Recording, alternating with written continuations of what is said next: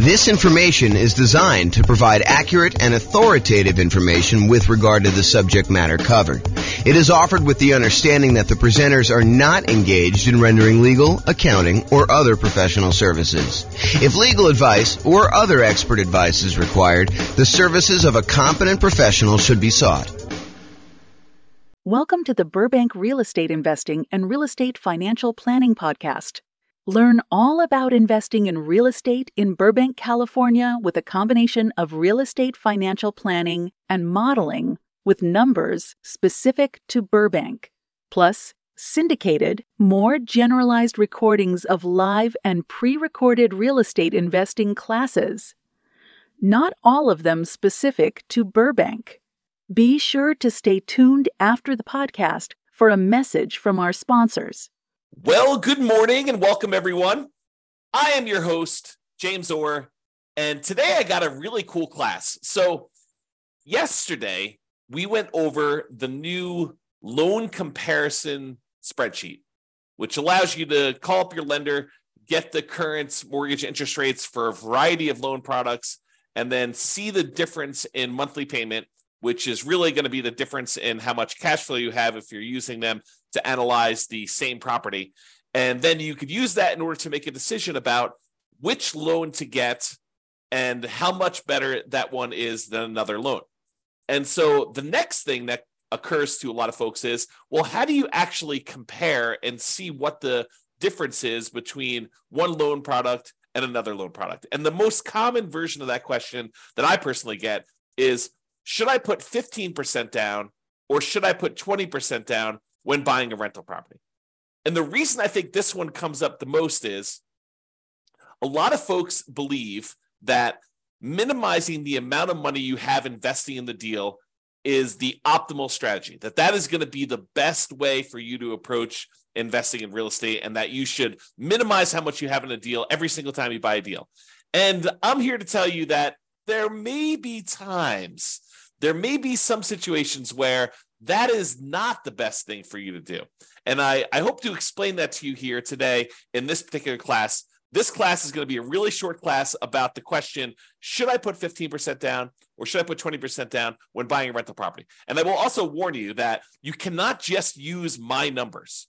You need to call up your lender and get the exact mortgage interest rates for these different loan programs so that you can compare them side by side yourself with the actual numbers for that day, because they're going to vary. And sometimes it may not be this extreme. Sometimes it may be much more extreme than what I'm about to show you, but let's get started and look at this. So first thing is, call your lender, get the rates, fill in this form. It's a visual on the screen here of the form that I went over in detail yesterday. So go ahead and call your lender in order to get those. As I mentioned, your numbers will undoubtedly be different than what I'm showing you. You cannot just assume that, oh, James did the math for me once, therefore that is the math all the time. You need to do your math. This number does change over time. So really what we're doing is, you remember this shows you all the different government loan programs, the conventional owner-occupant loan programs. These are primarily for people doing like house hacking or nomad strategy where you're moving into the property. And then this kind of like greener section here is all the conventional investment property loans. And we've got 15% down with PMI, and then 20%, 25%, 30%, and 40% to show you. Today, I'm going to be focused in on this 15% to 20% kind of section. So this shows you the kind of like difference in monthly payments for the various loan programs for the investor loans only. And so you can see that the investor loan where you put only 15% down is significantly higher than the next loan program, which is the 20% down. In fact, if you just look at the difference in size of the drop here, you can see that the difference in size of the drop between going from 15% to 25% is way larger than the drop from 20% to 25%. And you might be thinking to yourself, wow, that's a really significant difference between going from 15 to 20 and 20 to 25. And yes, that is pretty common, because part of the problem is that when you get a 15% down loan, you also have private mortgage insurance. Not only does the interest rate change, not only are you borrowing less, you're going from borrowing 85% to borrowing only 80%, but in addition to that, you have private mortgage insurance, which is insurance that you pay to the lender to protect them in case you default. The lender's basically saying this, look, I would really prefer if you put 20% down if you got a loan. And you're like, but I don't want to put 20% down. They're like, okay, I'll tell you what. I'm willing to work with you on this.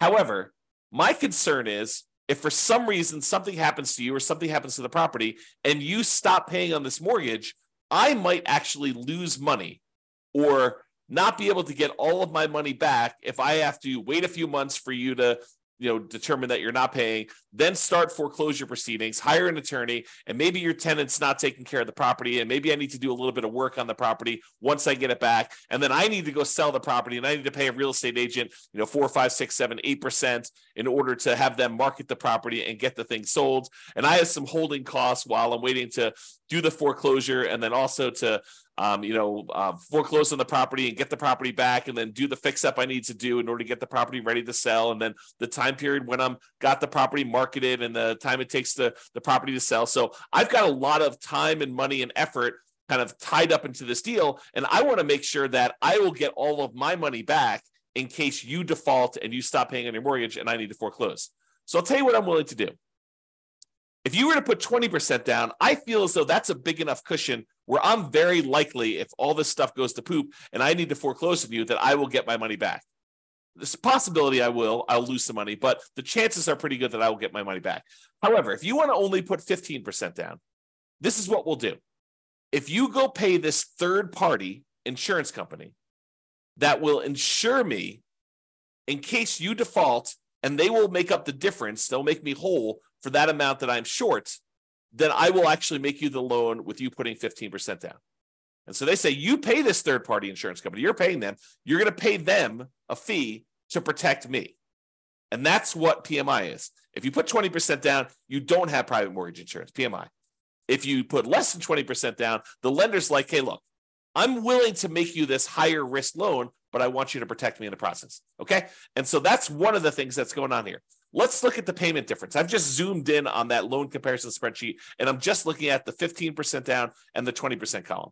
It tells you the amount you put down, the amount of the loan that you're getting, the difference between those two. There's also a note in here about how many points there were. When I called up, there were actually points to get these rates. But here is the actual interest rate difference. So the interest rate difference between 15 and 20, the day that I called, which is not normal. I think that usually it's a little bit larger than this, but the day I called was only 1/8 of a point difference, which you may see it to be 1/8 of a point. You may see it to be the same. You may see it to be more than 1/8 of a point. In addition to that, there's also PMI on this 15% down loan, which is what we just talked about. So the overall effective interest rate difference is 7.22 versus 6.625. And again, when you call your lender, these will be different for you. You cannot use my numbers, all right? What that means, though, is when you borrow this amount, the two different amounts that they're borrowing, one has 15% down, one is 20% down, the difference in the monthly payment here is right here shown. So $24.81, $23.05. Basically, the difference here between those two shows you the number here. And so 50% down versus 20% down payment. The difference in cash flow between 15% down and 20% down is $326 a month. That's a big difference. It's the difference between that $3,062 and $2,736, $326 difference. So if you annualize that, multiply it by 12, you get $3,912 per year. So you'd get $3,912 more per year for putting 5% more of the purchase price down. Remember, it's not just that you're borrowing less, but it is that you're borrowing less. It's not just that, but it's also you have a lower interest rate and you no longer have PMI. So for the extra $22,500, which is 5% of the purchase price in this case, that you put down, you earn $3,912 per year more, which is a 17.39% return on the extra down payment.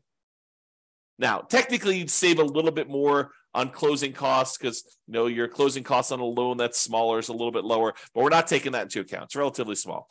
Also, because you put more down, your estimated return on investment from appreciation and debt pay down and your depreciation would be lower. You'd be less leveraged if you did this. So you got to take that into account too. But if you're really concerned about this cash flow number, realize that the return you're getting on that extra amount you put down, that $22,500 more, is about 17.39%. And that's like a cash on cash return on investment. That's the return you're getting in extra cash flow on that property. So are there a lot of other places where you could go where you could get an extra 17.39% cash flow return on your money?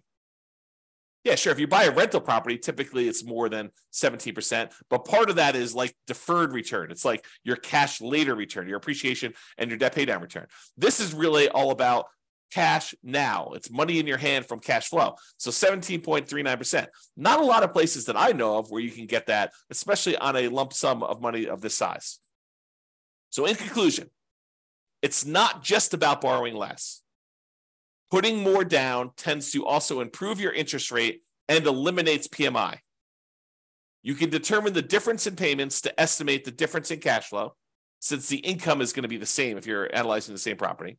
Then you divide that difference in annual cash flow by any extra you had to put down to estimate the extra return in cash flow that you're earning on that extra down payment. And then you got to ask yourself, can I earn that return or better somewhere else with similar risk characteristics? Okay. So the idea is do this calculation yourself and decide whether it is worthwhile for you to put this extra money down. And yours may not be 7%, 17%. In fact, it's very likely to not be 17%. Yours may be more in the line of, if I get a 5% return or a 10% return. Some cases it might be a lot more, maybe 20% return. But you got to decide, hey, look, maybe I'm not willing to put this extra down in order to get just a 5% cash on cash return on that extra money. Maybe that's not worth it for you. Or maybe it is worth it for you. Or maybe 10% is worth it. So you got to decide where your cutoff is. And part of the decision, at least for me, would be, what else could I do with this money to get that type of cash on cash return over that time period? Okay. That's all I got for you. Hope you enjoyed this very short mini class on whether you should put 25% or 15% or 20% down. I will also tell you that this is a common question. The next most common question is 20 to 25. And I think most people don't even ask me about that one. I have to show them why it's advantageous for them to sometimes go from 20 to 25, because the interest rate bump between those two is usually pretty significant. So same thing applies, though, if you're thinking about 20 or 25%, is you run the math and say, this is what my payment is at 20, this is what it is at 25%, this is how much extra I had to put down, and figure out what the difference is, figure out what the return is on that extra 5% down to see if it's worthwhile for you. That's all I got for you. This has been James Orr. Have a great day. Bye-bye, everybody. With home prices up, mortgage interest rates up, and rents up, but not quite enough to counteract the higher prices and interest rates, cash flow on rental properties in Burbank is harder than ever. Book a call with the Real Estate Financial Planner to apply our proprietary 88 strategies to improve cash flow on your rentals. See the show notes for a link to schedule your call and improve your cash flow today. If you're a real estate agent, lender, or professional in Burbank that wants to help our real estate investor listeners, consider reaching out to learn about collaboration opportunities with this podcast. We'd love to add more value to our listeners by having you assist our investors buy, sell, and finance their real estate investments. See the show notes to schedule a call to discuss collaboration opportunities.